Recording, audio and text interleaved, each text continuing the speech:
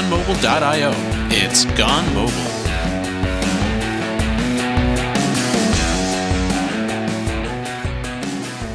Welcome back to Gone Mobile. In this episode, we're joined by Chris Williams, a principal software engineer over at Mix Radio. Thanks for joining us today, Chris. Hi, guys. Great to be here. Oh, it's great to have you on. And we have obviously some stuff specifically that we wanted to talk to you about today, but I figured just to kind of break the ice here a little bit, could you talk about and tell our listeners a little bit about what Mix Radio does and what you do there? Sure, yeah. Mix Radio is a music streaming service currently available in 30 countries. And we're in all the usual app stores on Windows Phone, iOS, and Android. Historically, we are what was Nokia Music. So as Nokia went through the transition of going into Microsoft, and then we came out of it as a separate entity, we've gone through from being Nokia Music to Microsoft Music, Microsoft Mixed Radio, and now Mixed Radio as a separate entity. So that means our history is deeply associated with Windows Phone, and we were launched with the Nokia Lumia devices, so we were a preload app in those days. And coming away from the Nokia family has given us the opportunity to move on to Android and iOS now, and to get into Xamarin. So you mentioned Xamarin, obviously, and you like anyone who follows your blog knows that you're writing about that quite a bit. Could you talk a little bit about what, aside from Xamarin itself, what's the tech stack that you guys are using behind Mix Radio? So so particularly in the on the client side, obviously, like say Xamarin, and all the usual technologies to go with those apps. But we have a Clojure backend. We have a web team that heavily involved in JavaScript, and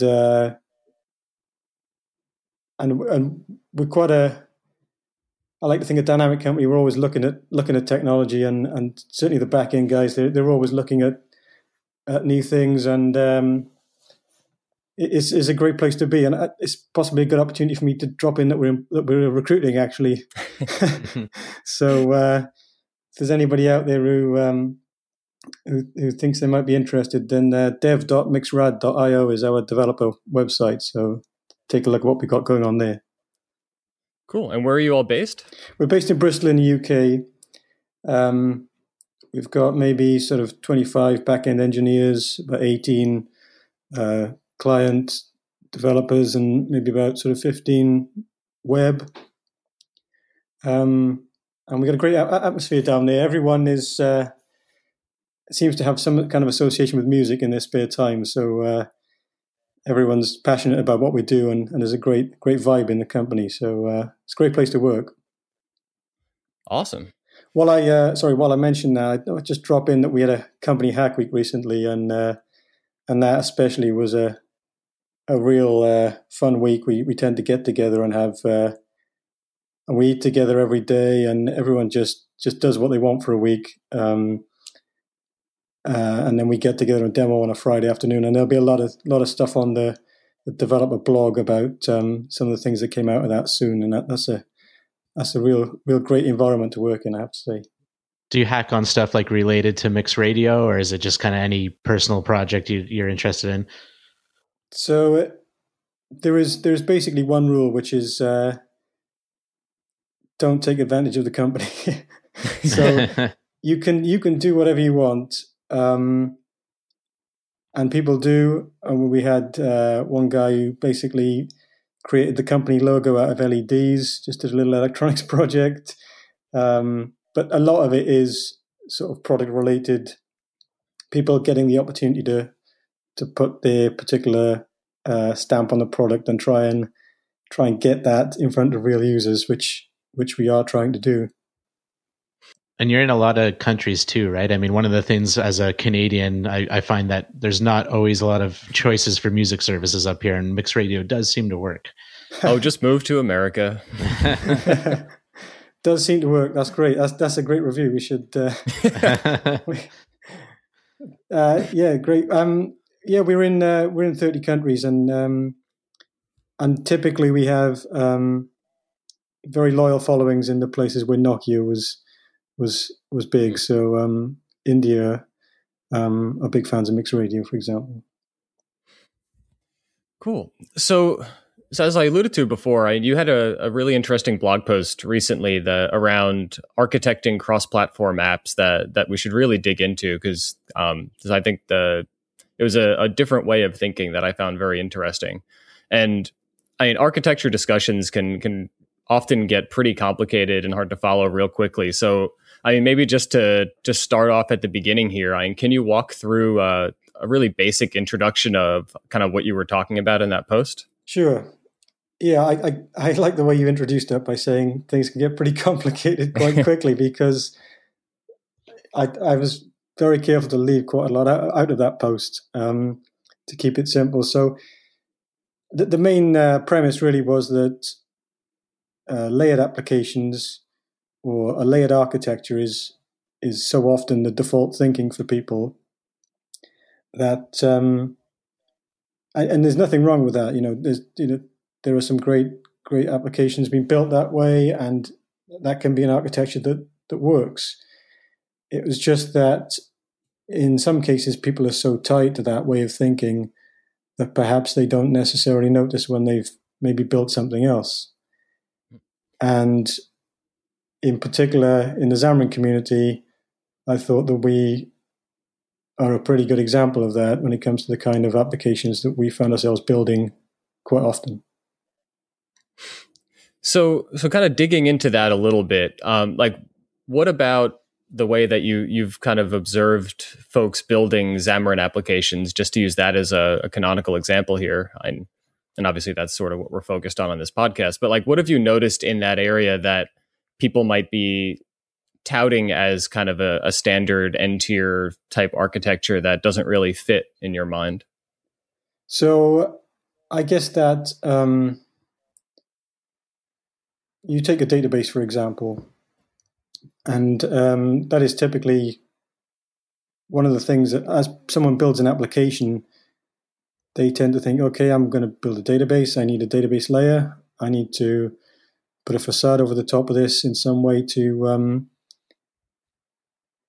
allow myself to switch this out to something else in future if needs be, or to allow myself to unit tests without being tied to that particular detail.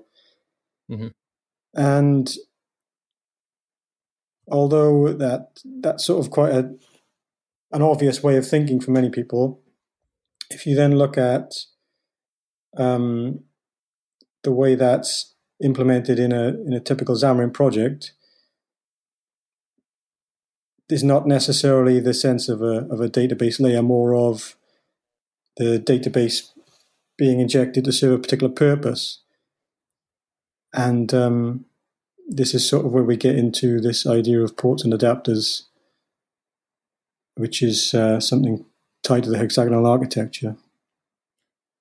Sure. So can you kind of describe, well, first of all, like what you mean by hexagonal architecture, and then we should dig probably a little bit into what ports and adapters are.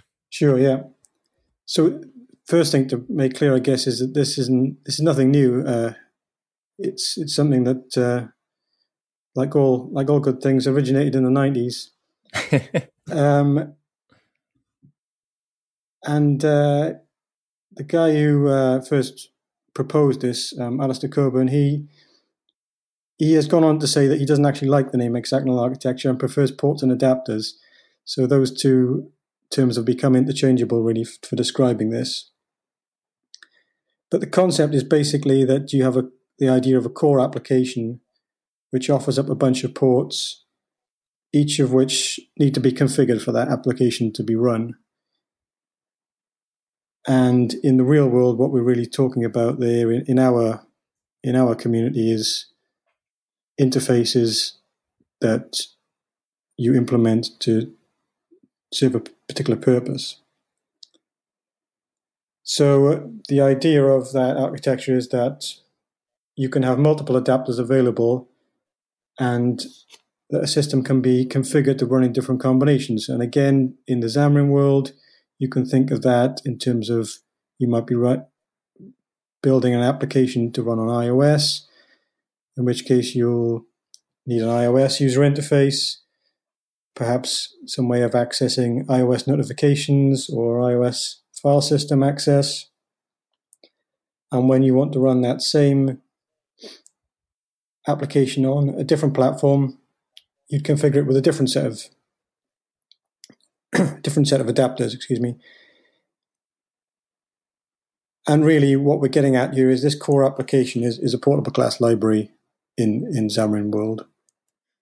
Right. So then kind of speaking in C# terms there within the Xamarin world, would an interface basically be the port and then the platform implementation of that interface be the adapter then? Is that sort of how the pieces fit? That's right, yes. So that's how the pieces fit. And the diagram, if you've not seen it before, is typically two hexagons, one inside the other. The inner hexagon represents your core application, and each of the sides of that hexagon represent your ports. And then outside that sit your adapters, so your things like your database or user interfaces or your notifications, your file systems, your platform-specific implementations will sit outside that core hexagon.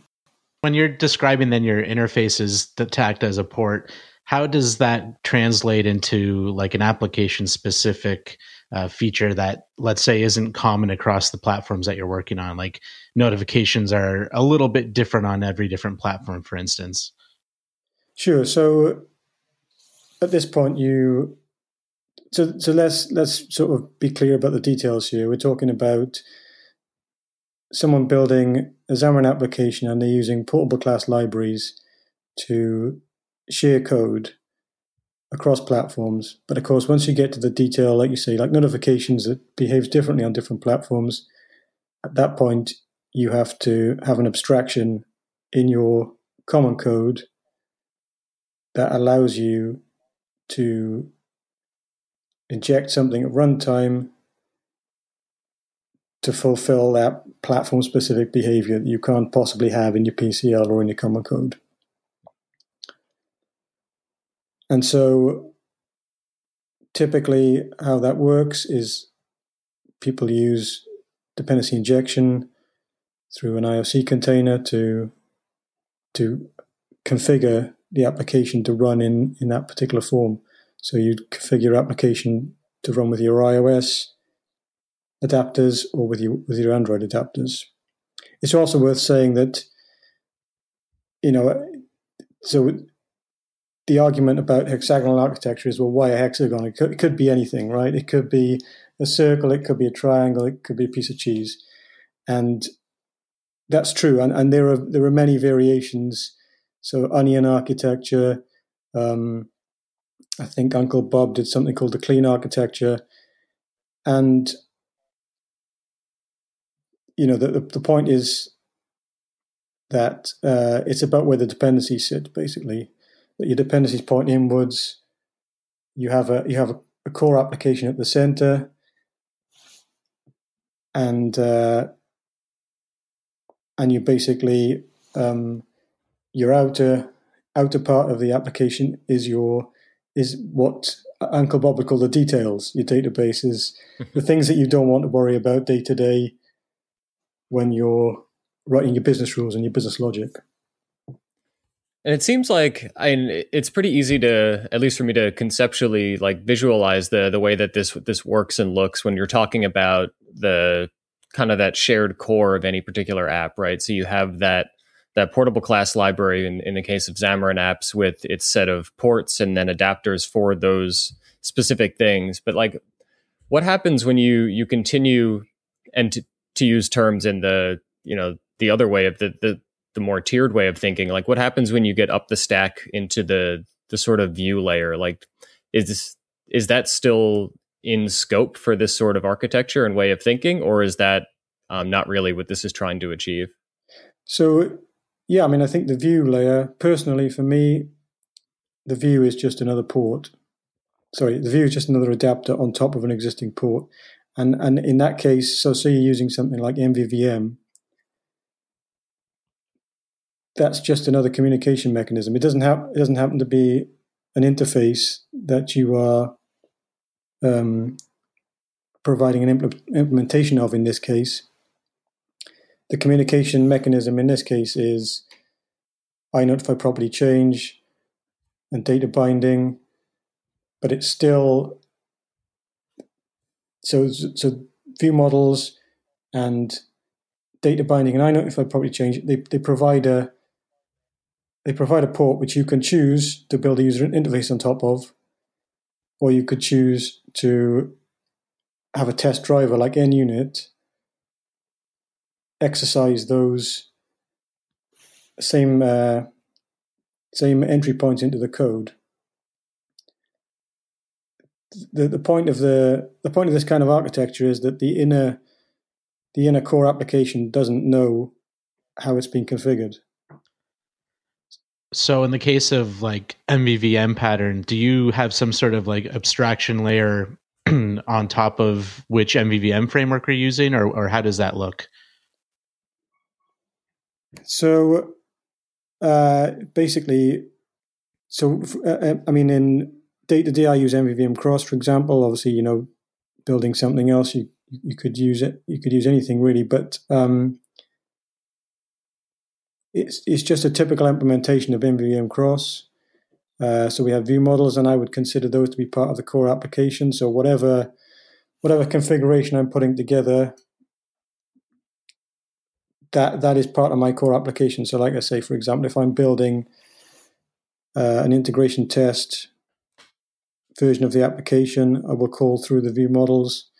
If I'm building a real application, I will just use the typical binding mechanisms to make those two things talk to each other.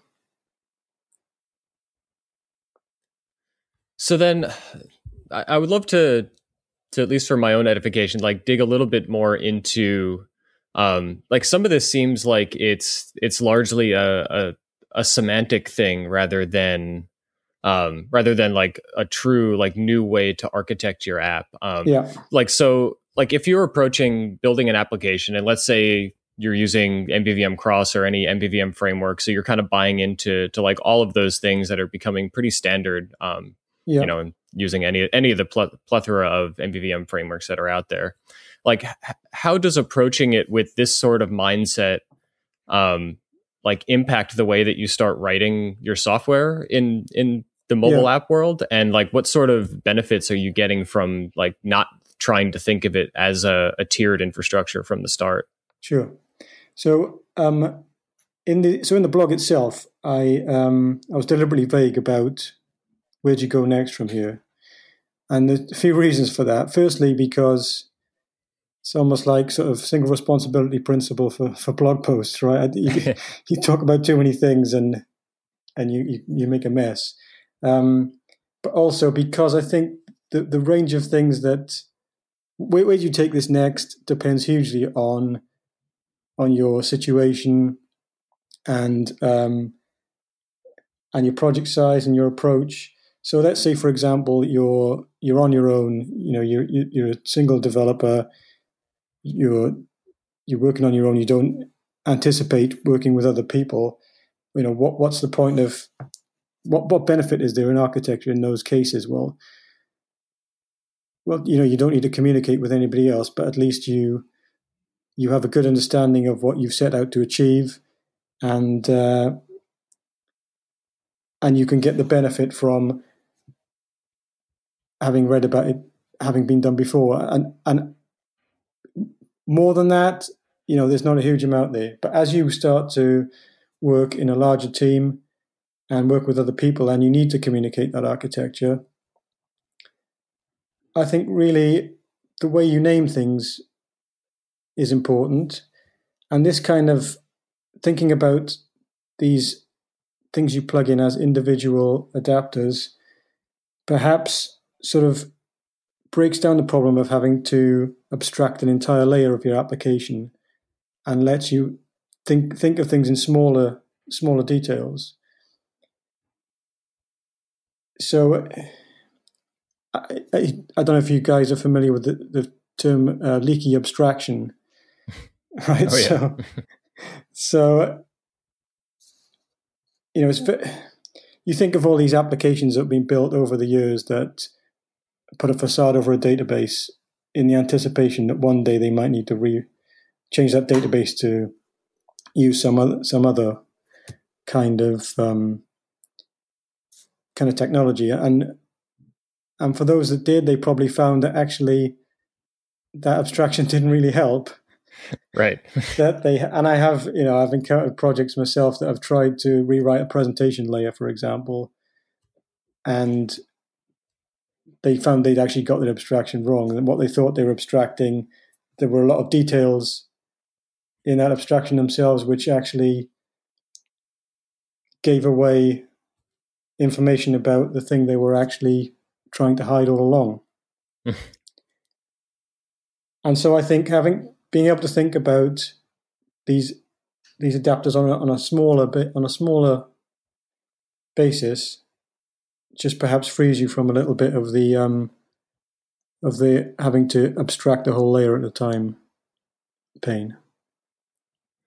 So, it sounds a lot to me like it's very like functional in nature, right? Like this has a lot of ties, and at least the way I'm thinking of it now, to functional programming. You have little blocks of code that do like one small thing, and they do it very well and in a very testable, isolated manner that you can kind of compose in any number of ways to make up the application at large. Is that sort of like the same underlying principle here? Yeah, I guess so. Yeah, so I suspect, if you imagine you're pulling layers together, you could be thinking of 4 components to plug in maybe, whereas with this architecture in mind, there are many more, and this is actually the irony of using a hexagon, because of course when it was first proposed, I don't think he had many more than 4 or 6 adapters in mind, but actually, of course, in a fully fledged Xamarin application,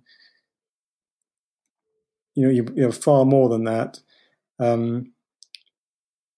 Especially in this way of thinking, where each of those is actually quite small and well contained. I'd like to point out that Xamarin's logo is a hexagon, the Xamagon. Yes, so really, you should never have any more than that many sides to your Xamarin application. Obviously, I did realize that soon after writing the post. Yeah. So what you're saying, this is really a Xamagonal app architecture conversation, and exactly. All right, so end of conversation. Clearly, Xamarin invented the whole thing. Exactly. I think we're done here. Exactly. Yes. And there was one other little thing that you mentioned in passing there that I think is kind of important to touch on, and that's you mentioned how the way of thinking, the way you think about the architecture of the software you're creating and designing bleeds into the way that you start naming things and structuring things, and then that lends itself to the types of conversations you have. Sure. With your team at large, and as you're adding things to the platform and what have you.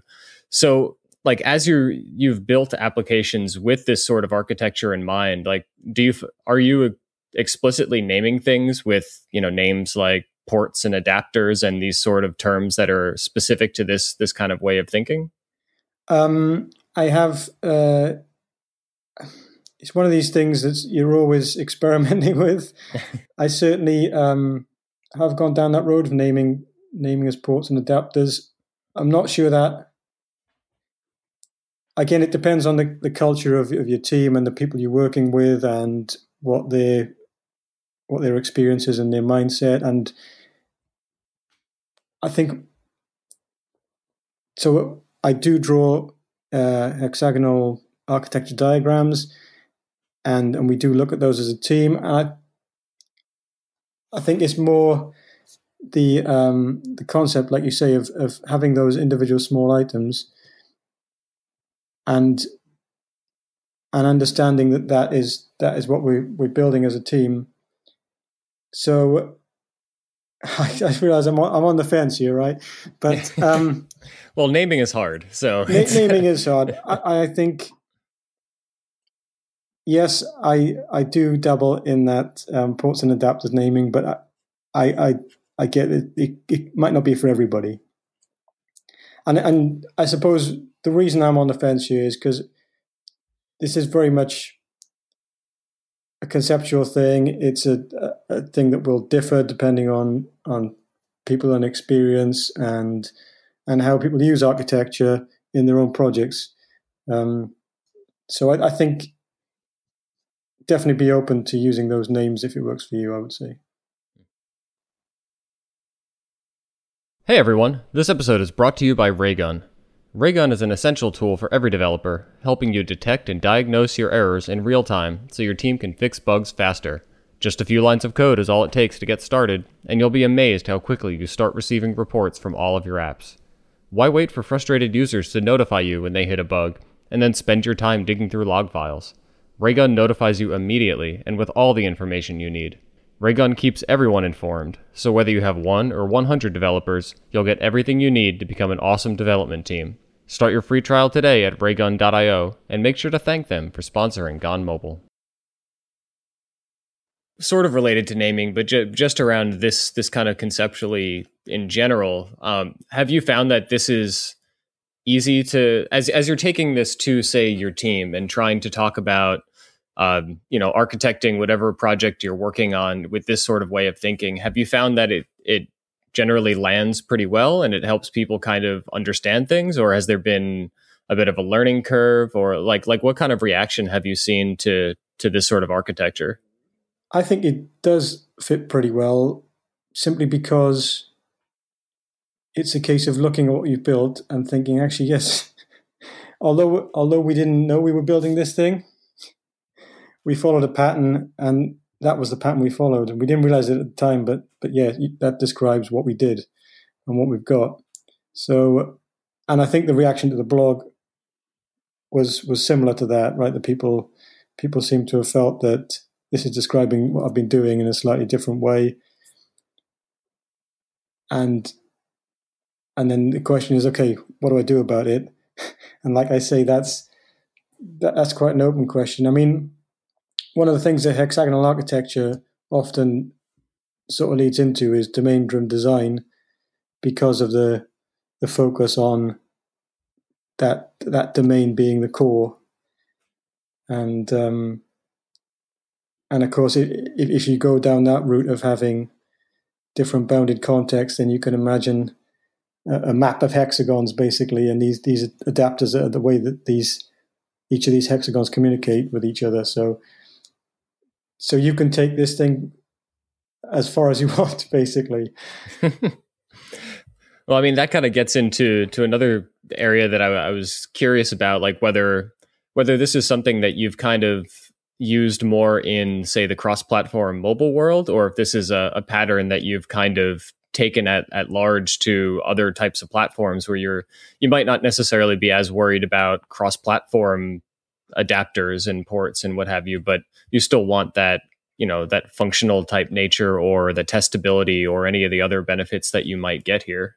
Sure, yeah, that's an interesting point, one that I've not really thought too much about. But now, as you say it, I realize that that's the way I've built Windows phone apps in the past, really. And it's another case of perhaps not realizing what you were building at the time.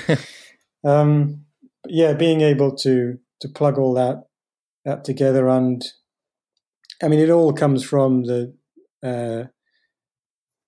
original Uncle Bob principle of the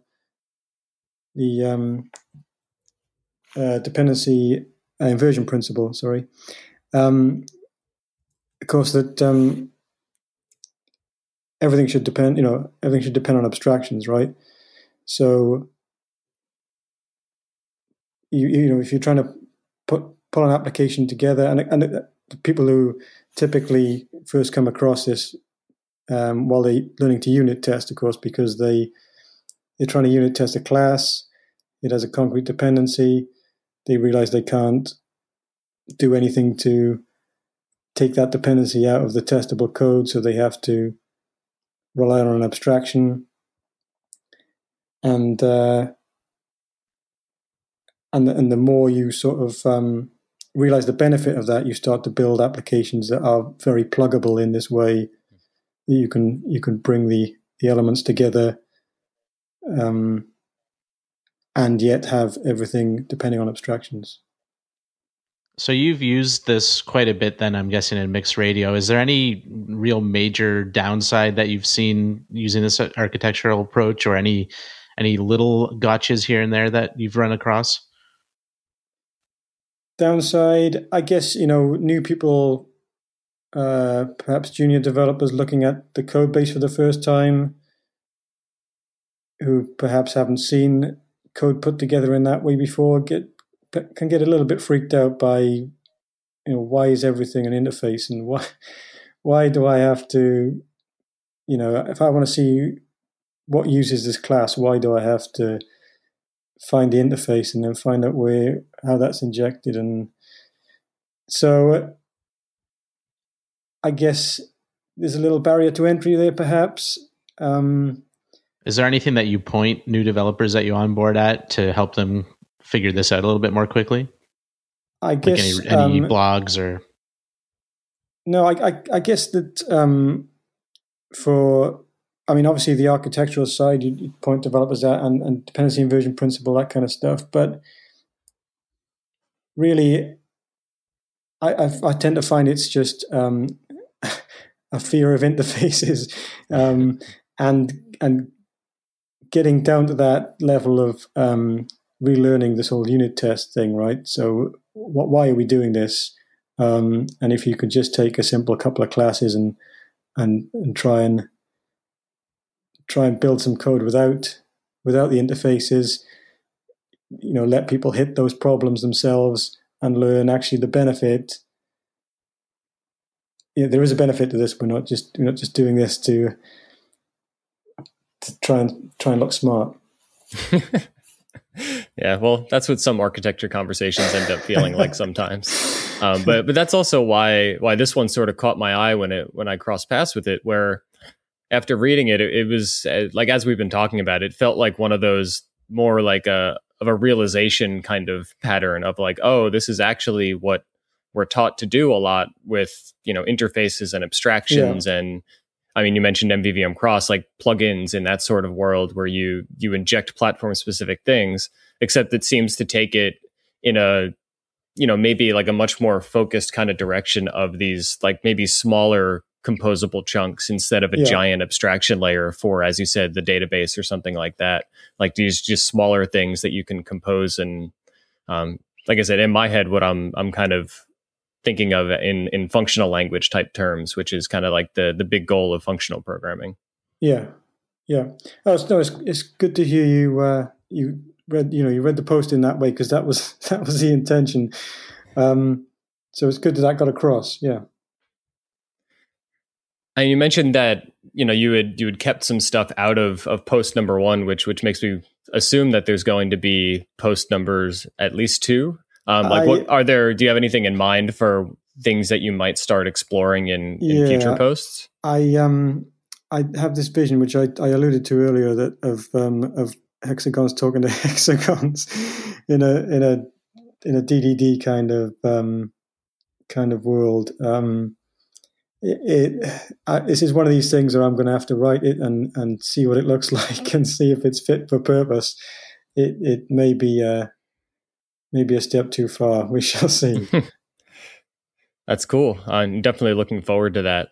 And kind of before we cut things off, I know that you're going to be speaking at Evolve's conference, or Xamarin's conference, Evolve in Orlando in April. What are you going to be talking about there? So there, I'm going to be talking with a friend and colleague of mine, Kevin West, and we're going to talk about our experiences with Xamarin Test Cloud in doing test automation. And we've had some great support from Xamarin over the time we've been doing this work, and they'd sort of got an idea that we were having quite a lot of success with test automation, and they've brought some guys over to see what we were doing. And it really sort of occurred to me that actually it wasn't anything that we were doing in particular with Xamarin Test Cloud. It was more the fact that we had the experience in the team of having witnessed test automation problems in the past and having worked through them and seen people repeat the same mistakes again and again, I suppose. And actually, test automation on a large scale is quite a difficult problem to solve. I know it's one of your particular favorite topics, isn't it, Greg? Yeah. I've been typecast as the testing guy. But yeah, I mean that's definitely an area where like automated UI testing in general is hard to scale, and when you take that into the app world, it gets even harder. I'd be very interested to hear the content that you guys are going to be talking about, especially given the type of app that you have. I'd love to think that you're just making the device labs over in Denmark like play a whole bunch of music all the time. we're pretty sure we're doing that. Yes, you can keep them entertained over there. Yeah. So we're just going to talk through some practical tips, really, a lot of which can apply to automation products in general, we think, and things like people have unrealistic expectations of what they can achieve with test automation, perhaps, and a lot of the usual problems, but hopefully a slightly different spin on the way we've tackled them. Awesome. Well, I hope you're not up against me because I want to go watch that. I was going to say there's a few more faces appeared on the Xamarin Evolve website recently, so you're up there, yeah. So. Great. Awesome. Come on then, Greg. I should ask you what you're going to present at Evolve. Tell us about that.